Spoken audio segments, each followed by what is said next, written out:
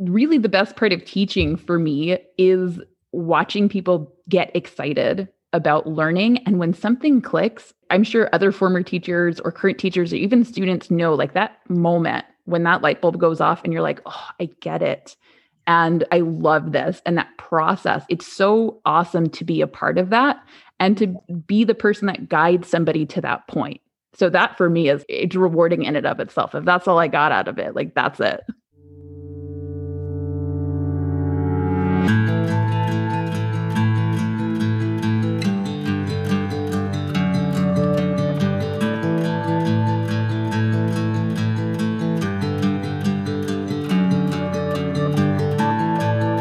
Hello, everyone. Welcome to Beyond the Bench, the podcast where we delve into stories of scientists and their work. My name is Kimberly Yules, and I'm a new host of the podcast, actually. I'm currently a second-year PhD student in chemical and environmental engineering. And today, co-hosting with me is Madison Sankovitz, a PhD student in entomology. Today, we have a really exciting guest, someone I've actually indirectly known since high school. And I knew her about her really through her brother, who was my really good friend. And after following her on social media and learning about the things that she's done, I thought she would be a really great guest to interview today. So without further ado, allow me to introduce Tamara El-Hayek Ewing, who has a Master of Science in Chemistry from the California State University at San Marcos. She is currently an instructional support technician / lab manager at CSUSM. She was formerly a high school chemistry and math teacher. And finally, she's currently a TikTok personality where she creates videos related to life in STEM and educational videos. So if we could just jump right in, Tamara, could you tell us about your background and what really sparked your interest in science in general and chemistry in particular? Yeah, so thank you both, Madison and Kimberly, for having me on this podcast. I'm super excited to be here and just share kind of my background, like you said, and the things I'm passionate about in chemistry and education. So to answer your first question about my background, it's a lot. So I'm going to try to summarize it as best I can. But as you mentioned, my current role is essentially an academic lab manager. And I work in the Department of Chemistry and Biochemistry. And this job I found and kind of grew to love after quite a roller coaster of uncertainty that started in my undergraduate chemistry experience. I started off actually as a pre-pharmacy biochemistry major. But after taking my first biology class, I realized, I really don't like biology. So I switched to chemistry. And then I actually did chemistry education as my undergraduate research project, which it was required for me to graduate.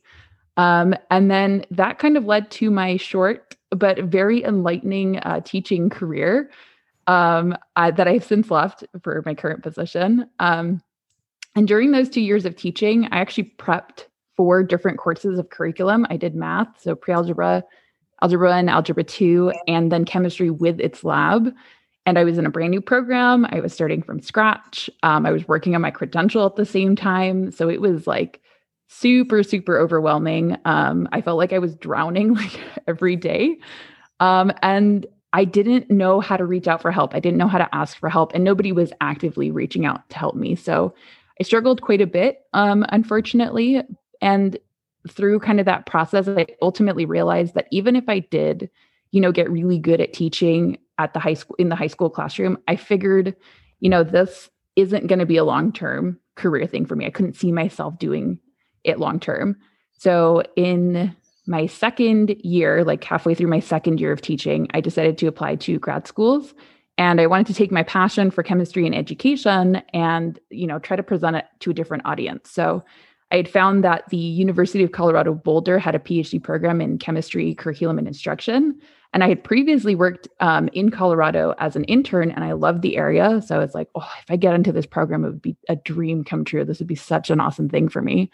And so I applied to just that one school. I was like, this is the one I want to go to. And I got in.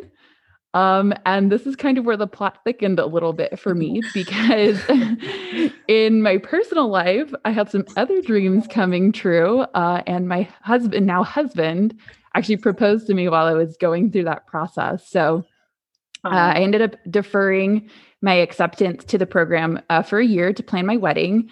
And I started working in my current role. And that year kind of gave me time to reevaluate that curriculum instruction program and determine if it was really the right thing for me moving forward. And so after some pretty intense deliberation, I had to really, really question my motives for going and a lot of the things that, came with moving to a completely new state.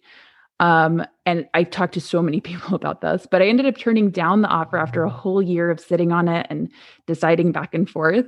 And I continued to work in my current job, which I did enjoy, but I couldn't stop there because I was just too excited about all these other opportunities that, I could pursue. So I started a master's program in my second year of working. And then I was working full time at the same time. And then the pandemic happened. And there was just kind of a crazy whirlwind of 2 years, but I ended up graduating in May this past year. Yeah, it was quite a bit. And then I continued to work obviously in my current role. And then now I'm actually doing some chemical consulting on the side in kind of the field of like the fuel industry. And then I'm also a creative person, as you mentioned. So last year, amid all of this as an outlet, I started making TikToks just for fun. And then I also launched a small sticker and art business earlier this year called Element and Molecule. So a ton of stuff going on. Yes. Wow. Okay. Yeah, there's a lot. There's a lot. That is a lot, but I love the journey. And I think it's really awesome how you've reevaluated along the way as you go. And I find that that's sometimes a mistake that a lot of people make, including myself, where you think you're on this one path and you're so focused on getting to the end that you're not like continuously reevaluating and thinking about, is this really right for me? Is it not? And you're talking to people. And I think that that's amazing. And congratulations on graduating recently. Yeah, that's awesome. Yeah. So Kim and I are both grad students right now, and there's a lot of grad students who listen to this podcast, and that's a big audience who we make it for in the first place. And I think both of us are probably curious, along with our listeners, about how did you find a balance between your personal life and grad school whenever you were in your master's? And knowing that you're a creative person, I'm sure you had some other projects going on that weren't necessarily your master's. So like, how did you juggle all of that and find balance? Yeah. So honestly, I'm not sure if I feel like expert enough to give an answer to this because like really when we think about balance, it's such a work in progress, like all the time. As new things get onto your plate, you're always reevaluating different tools and prioritizing different things. And like, I've made so many mistakes along the way, dropped the ball in different areas. And it's just a matter of, like you said earlier, like reevaluating what am I doing and how is this helping me reach my ultimate goals? One big takeaway I do want to offer is that, you really need to be able to define your wants, your needs, and your expectations for all of the different things you're trying to balance as well as you possibly can. And the better you do this, the easier it will be to sort of delegate tasks and know, what to prioritize when. And that includes things, on the work school side of stuff, and then also on like your self-care and then maintaining your relationships as a part of it too. So like, a big part of that for me was actually trying to deconstruct some previous beliefs I had held about how things, quote unquote, should be. So like when I got married, I had this really like built deeply ingrained conception of, what it meant to be a good wife and what it meant to be a good woman and just all of these, ideas of how I needed to keep my home and everything needed to be clean and, homemade dinners every night and blah, blah, blah, all these just like things that I had held that I didn't realize and, until I got married. For a while, I didn't allow myself to question whether or not those things were, necessary. They kind of just felt mandatory and they were just like pressures I had put on myself. So it really wasn't until I started confronting those ideas and saying, if I drop the ball on this, or if I don't reach the standard, or if I don't meet this expectation within myself, what is really the outcome? And can I sacrifice that? Can I be okay with that? And can I let that go in order to make room for some of these other things that are higher priorities, like making time for, working on an assignment or digging deeper into my literature or preparing a project or whatever it was that had come up. So really what I want to offer is, take time to sit and reevaluate the things you think or perceive as necessary, because they may actually not be as necessary as you once believed. And that can help open up a lot of room in the day to do the new task that's on your plate. Right. Wow. Thank you so much for that. That's really awesome advice. And I'm sure a lot of graduate students, or even just students in general, would be so appreciative hearing that, because it's really hard to prioritize, like you're saying. So that's great. Switching gears really quickly. And so earlier you mentioned that you started making TikToks during the pandemic, and I'm sure this was related somewhat, or maybe you can clarify, somewhat related to your desire for or like passion for education. So what sparked your desire to start TikTok? And if it is related to education, what do you find is the most exciting aspect about educating young people in STEM? Yeah, so TikTok was a part of starting TikTok was I had in mind this idea of using it as a platform, to teach and be kind of my weird outgoing self that, not a lot of people that knew me were on TikTok. So I could be, really embrace that total chemistry nerdy part of myself. And really the best part of teaching for me is watching people get excited about learning. And when something clicks, I'm sure other former teachers or current teachers or even students know, like, that moment when that light bulb goes off and you're like, oh, I get it. And I love this. And that process, it's so awesome to be a part of that and to, be the person that guides somebody to that point. So that for me is like, it's rewarding in and of itself. If that's all I got out of it, like, that's it. Okay, that's awesome. That's really cool. Yeah. Sorry, go ahead, Madison. Yeah, no, I love that. I was just going to say, now that TikTok is more popular, I feel like it started to get really popular at the beginning of the pandemic. And I was like, what is this TikTok thing people are talking about? And now more and more, I do see other people using the platform to communicate science. We've actually interviewed another SciComm TikToker on this podcast who she studies cannabis science and teaching people about essentially the chemistry behind it. Is it Cannabichem? Is it Riley? Yeah. Oh, yay. Oh my gosh. She's so awesome. Yeah. It was really fun talking with her. She's so cool. Yeah, she totally is. Yeah. Do you follow her? Do you know her? Yeah. No, I don't know her. I have a parasocial relationship with her. Like, I follow her, she follows me. I go to her lives. Like, she's bought stickers from my store. She's just a super cool person. I love watching her stuff. That's awesome. I know she's like going on to be this cannabis educator and other aspects. Yeah, she just defended her PhD, I think. Oh, cool. Oh, wow. That's so great. She did it live on TikTok. Oh my God. Yeah, I got to stop in. It was like early in the morning for us. And I just stopped in for just a little bit while she was talking. Obviously, it's like natural product stuff, not just cannabis talks, but it was really interesting. Right. Yeah. Well, I've never heard of her before. You never what? I've never heard of this person before. I should look. Yeah, you got to look her up. She's really interesting. Okay, cool.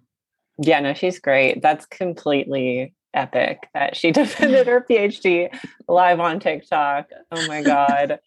That's so cool. And I guess that kind of leads into this other question that I have, that there's this progression of more people communicating science via TikTok and other social media platforms. And the people who have been kind of expert at it for a while are continuing to bring in new aspects of it to the platform. Like, maybe this is a common thing, but I've never heard of people giving actual scientific talks while being live.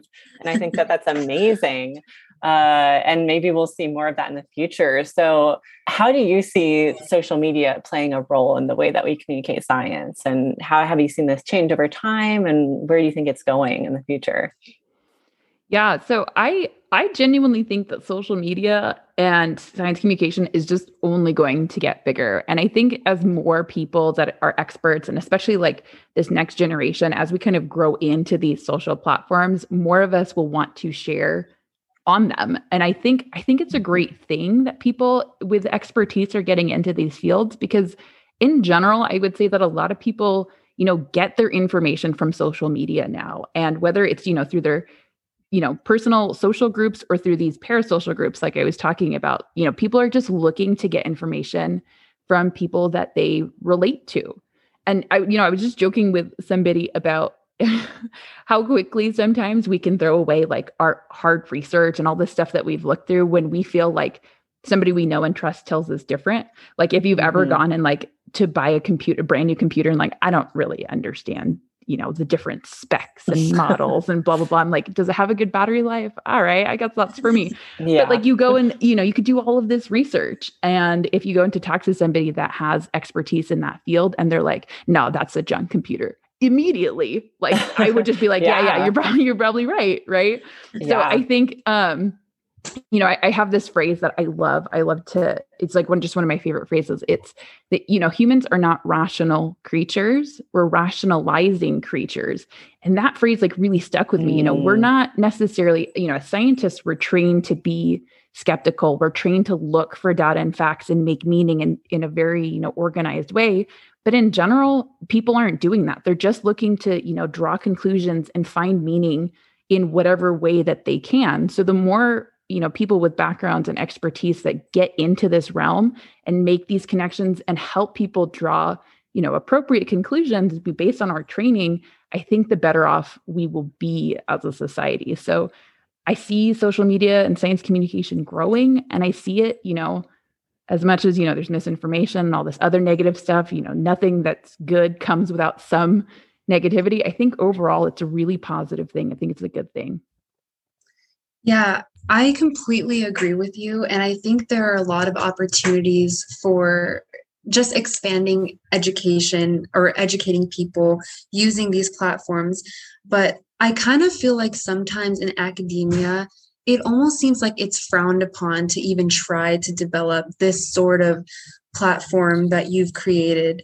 So do you have any thoughts on that? Or like, for example, I have a YouTube channel, but sometimes I almost feel like I shouldn't post on it at all, because as a grad student, it almost feels like my entire life should be grad school. But if I'm doing research all the time and I'm not really sharing it with anyone besides people in my community, have I really made an impact? Do you know what I mean? Yeah. I think it's kind of like it's a very interesting question and conversation, because in some ways, when you're really trained and specialized scientist, you know a lot about a small thing, right? That's what they say. As you go up in education, you learn more and more about less and less.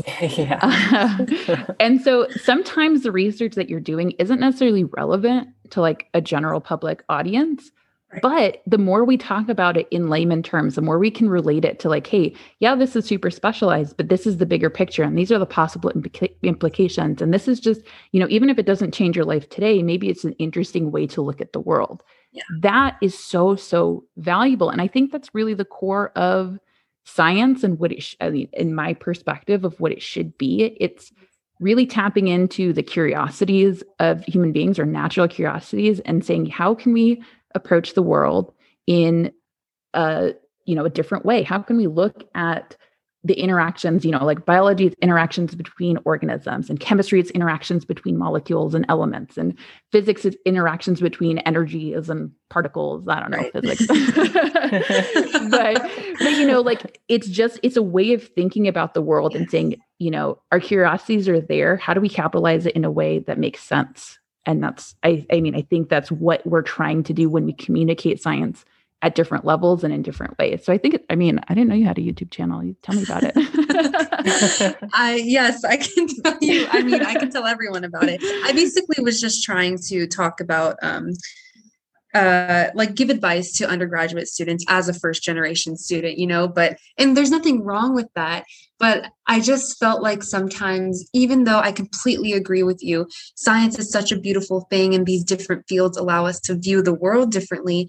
It feels like taking time to communicate that to the general public is just frowned upon for some reason because it's not going towards my specific research. But I don't know, maybe I'm the only one. I know what you're saying. I think there's a little bit of like a gatekeeping problem, just mentality. Maybe, I mean, you're not actively trying to do that, right? You're actively trying to communicate science, but I think there is this little bit of this mentality and a little bit of elitism as like, I'm in the science field, I'm in a PhD in chemistry, I'm doing this specific research. And like, unless you're as learned as me, unless you're as research as me, then this really isn't for you. And I mean, whether or not it's directly obvious or if it's, kind of indirect through how difficult it is to digest scientific material, right? Really intense literature works. I think that can come across as, there's this gap. Yeah. And some people are really working to bridge it. And some people are really just wanting to live on the high end of it and be like, well, this is where we're at. So I kind of get what you're saying for sure. Okay. Well then, sorry, related to that, I guess thinking about what you just discussed and described about the feelings people have towards science communication, how do you hope to build your platform on TikTok or even just your other social media platforms with this in mind? And what is your dream for your social media accounts? 1 million followers. Yes, you can I love it. Haggle. Let's get there. I mean, I honestly with TikTok, I'm still trying to figure out exactly, how I want to grow my platform. But I'm really loving it for the idea of teaching right now. I mean, I got into high school teaching and chemistry education because I love teaching. It was just kind of the demographics and the situation I was in that didn't work out for me. But teaching is something that's always resonated with me and really brings me joy. Another thing that I'm kind of trying to use my platform for right now is I want to lean really heavy into my non-traditional path. And I want to start, showing people that, some wonderful people like you can go for that PhD and can pursue it and they love what they're doing and they're doing that research and that's great. Or, they go into med school or whatever. There are other paths outside of that. And I think sometimes it gets lost a little bit that, you can, with a bachelor's, you can still do something valuable and meaningful in STEM. If you aren't interested in that research component, it doesn't mean you're not a part of STEM. It doesn't mean that you don't have something valuable to contribute. So I want to, start bringing that into the conversation a little bit more. And like you, Kimberly, I'm also first generation. I'm first in my family to get a bachelor's and first in my family to get a master's. So I appreciate, other people who are like, I didn't think I could do this, but I saw that you were able to, and now I feel like I can. And before I was just like, I'm just doing this because, this is something I'm interested in. But once I saw that could have that kind of impact on other people, I started leaning into it a bit more because I'm like, you know what, if nothing else, I could be that, advocate and that voice and that mentor for, a person who may not have anybody else. So that's another definite thing that I want to use the platform for. Oh, that's awesome. Yeah, that's amazing. And I think that brings up this question about what is science communication in the first place? Because I think a lot of the ways that people traditionally approach it is, I'm someone here who's educated, I'm someone who's in academia, and I'm going to explain this scientific topic to everyone else who doesn't understand it. And that is going back to kind of the conversation earlier, this kind of gatekeeping in academia. And this is why grad students and other trainees and pretty much everyone working in academia feels essentially guilty for spending their time on more non-traditional approaches to science communication, I guess, because the system is set up that way to essentially make you feel bad if you're not doing something that's producing for the institution. Right. Where's your first author papers? You don't have 10 of them yet? What are you doing a YouTube for? Yeah. Exactly. And you kind of have to think about who is that mindset benefiting, right? I mean, that traditional kind of science communication is not necessarily bad if you approach it in the right way, I think. Of course, some very complicated scientific topics need explaining for everyone's good. But also, I think so much of critical crucial science communication is really making science as a field accessible for young people and underrepresented people who don't necessarily see themselves in that field. And Tamara, it sounds like a lot of the work that you are already doing fits into that. And same with you, Kim, definitely. I think that that is almost more important in some ways than other forms of science communication. And so going off of that, Tamara, so as a former STEM educator at the high school level, how do you think that we could change education at the high school level and even younger levels too, for people to teach them about science, but also help them kind of see themselves in science? Yeah. So I would say one of the biggest disservices that I felt or I feel happens at the high school level as well as below, and it's almost especially below, is that we kind of tend to take the curiosity aspect out of STEM. And I talked about this earlier, where it's like science is curiosity explored, right? It's taking our natural questions and it's saying, how can I approach this in a systematic way? That's the scientific method. How can I approach a curiosity, a question in a way that can get me to a logical conclusion and help me understand the world better? And I don't feel like we're imparting that onto our students. I don't feel like we're giving them those tools. Instead, like, I feel like if you asked an average person, hey, how was your high school chemistry experience? They would be like, oh, like I had to memorize so much. And they made us do all these like random math things. And I'm like, oh, not sounds horrible. It sounds horrible, right? Not inspiring at all. And one of the things that we could probably do, and I mean, this is a big pie in the sky, but it's just, if we started to value education for what it could be, right? These relationships, these mentor relationships between an experienced person and somebody that's trying to learn. If we valued that more, if, teachers are better paid, if schools are well funded, right? If we had these proper supports in place, I think it would start, that profession would start to be attractive to people who are actually qualified to give this perspective to students. Right? Because if you're not in science and you don't already appreciate science, what you're going to give off is, hey, read this part of the textbook. Oh, complete this worksheet. Oh, this is what I thought, this is what the periodic table is, and these are the elements. There's no connection and there's no, like I said, no curiosity being drawn from that. So my pie in the sky, I mean, obviously I value teachers very highly, but our education system needs a lot of work in that realm. So, people that care are the ones disseminating this information, and they are the ones imparting these tools to the future generation of students. Right.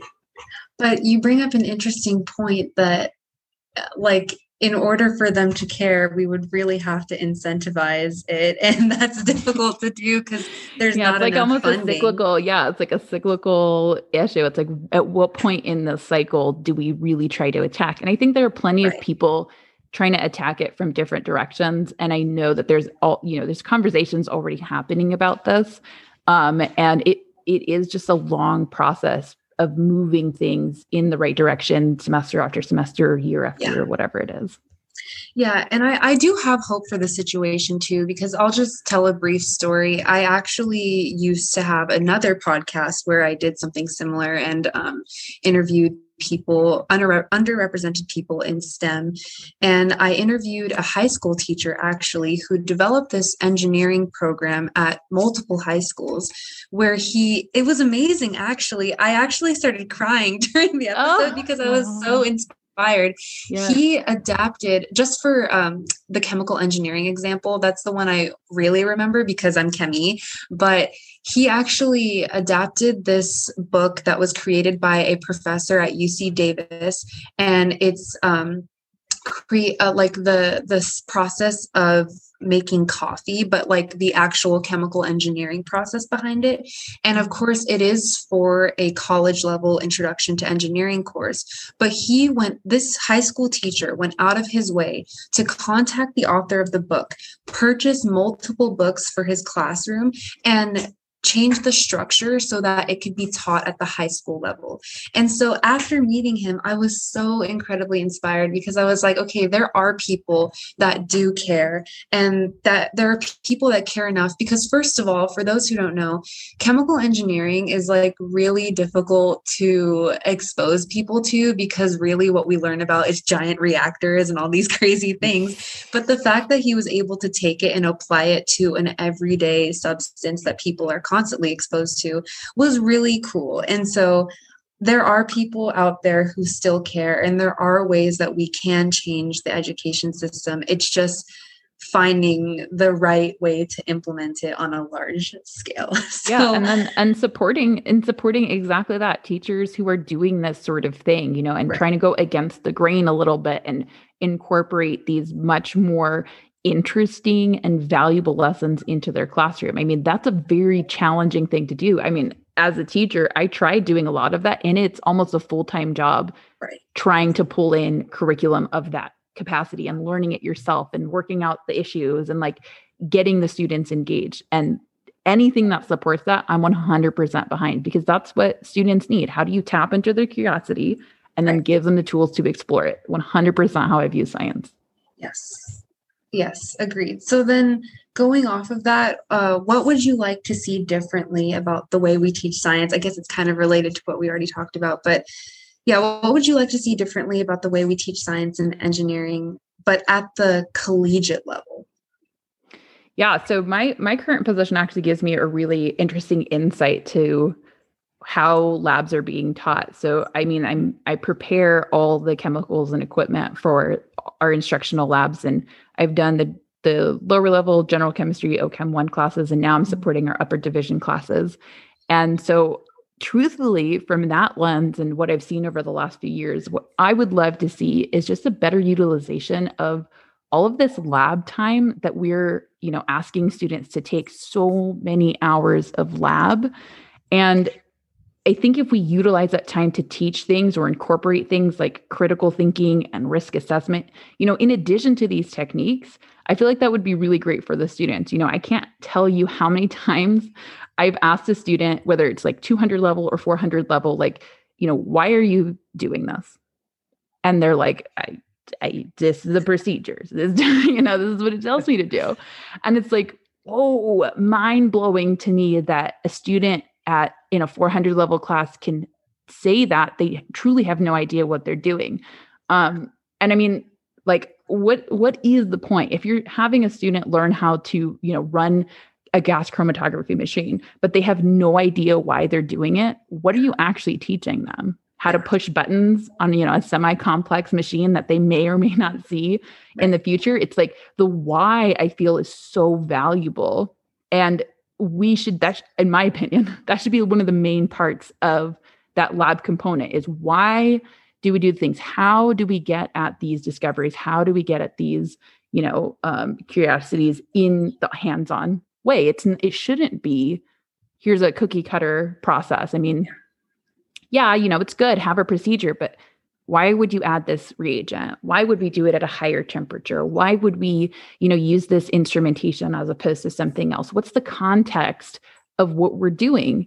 And I think one way to really start implementing that at the collegiate level is very simple. I think it's a quick fix of instructors just holding students accountable. Start expecting them to know that, Don't just say, oh, well, they didn't read the book or whatever, and they're just coming in here to get the lab done. It's like, you don't have to make it a formal thing. Just informally ask them, get them thinking about it.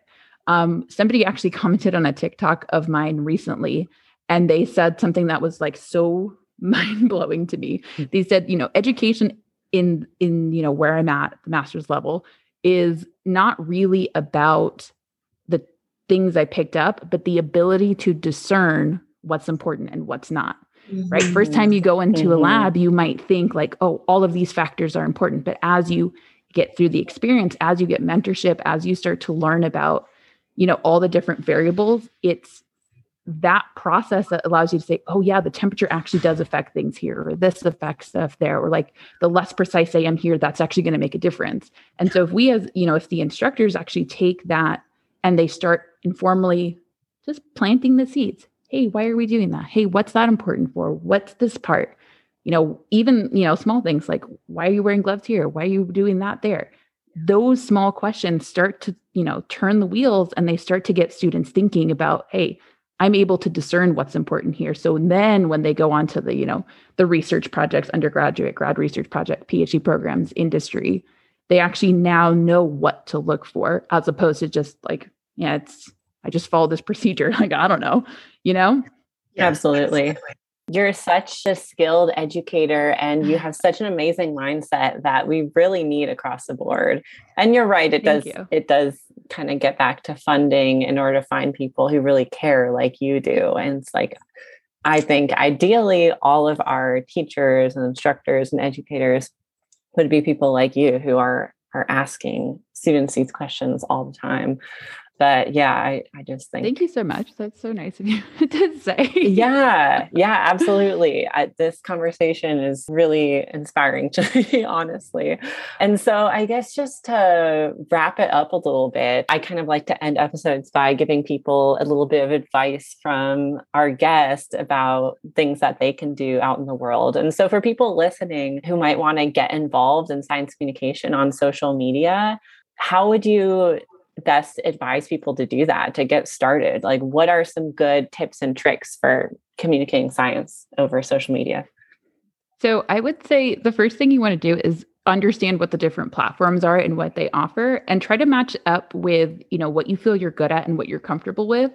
I mean, every platform has its pros and cons, and base level, anybody can do science communication. You can start from scratch. You don't need a guidebook. You don't need a rule book. You just get on there and start sharing what you're passionate about. But for example, Instagram, is, these pictures and diagrams and Canva posts and whatever, right? If you're really good at crafting those, maybe Instagram's a platform for you. If you really like talking and you can summarize stuff in, short bursts, maybe TikTok's right for you. You like longer form content, think of YouTube. You don't like any of those, you want to just blog about your experience, do that. There's so many avenues and so many areas where science communicators are needed, and different platforms that, people that are ingesting information want to find information from. Anybody can do it. Find the platform that works for you, get on there, just start sharing your passion. And I promise you, the followers will come, the audience will join you. They'll find your passion, and they'll be just as excited as you are. As you share it, they will match that energy, and they will resonate with the things that you're talking about. So don't be afraid. People make mistakes. I used to think that the internet was like this scary place that all my mistakes were just going to be forever documented. And now it's like, it's a mistake, right? I learned, and now I'm doing something different, or whatever. I don't think it's a mistake. I'm going to keep doing it. Whatever it is, it's not as scary as it can be. Just make the first post, just do it and get that fear out of the way and keep going with it. Yeah. I love that. That is really great advice. You've inspired me to keep up my YouTube channel. Yes, do it. Yes, you should. So tough. It's tough, but I'm going to do it, guys. All right. Yes. Everyone follow me. My name is Kim Janier. Shameless plug. Awesome. Shameless plug, Kim Janier. Oh, also me, shameless plug, Chemist Tea. Yes. And we'll put that info in the episode description for sure. Okay, awesome. So, thank you so much, Tamara. This was really great talking to you. It's so refreshing to speak to someone that cares so much about STEM education and just, getting the word out. So thank you for being here. It is refreshing. Yeah. Thank you. Ditto. Yeah. Thank you guys so much for having me. I had a lot of fun. And just to put it out there also, this was my first podcast ever. So I was nervous and I did it. And look at that. Here we are. We're alive. Yes. And you did an amazing job. Thank you guys so much. I'm so excited that you were able to reach out and get me on here. I was so happy to talk about it. Of course. Fellow charter alum, always. Honestly, it's just so fun. Thank you, Tamara. Yeah, no problem. And good luck. I mean, you're almost done. So good luck, PhD. Yeah, and Kim, you're on the road. Good luck with the future podcast.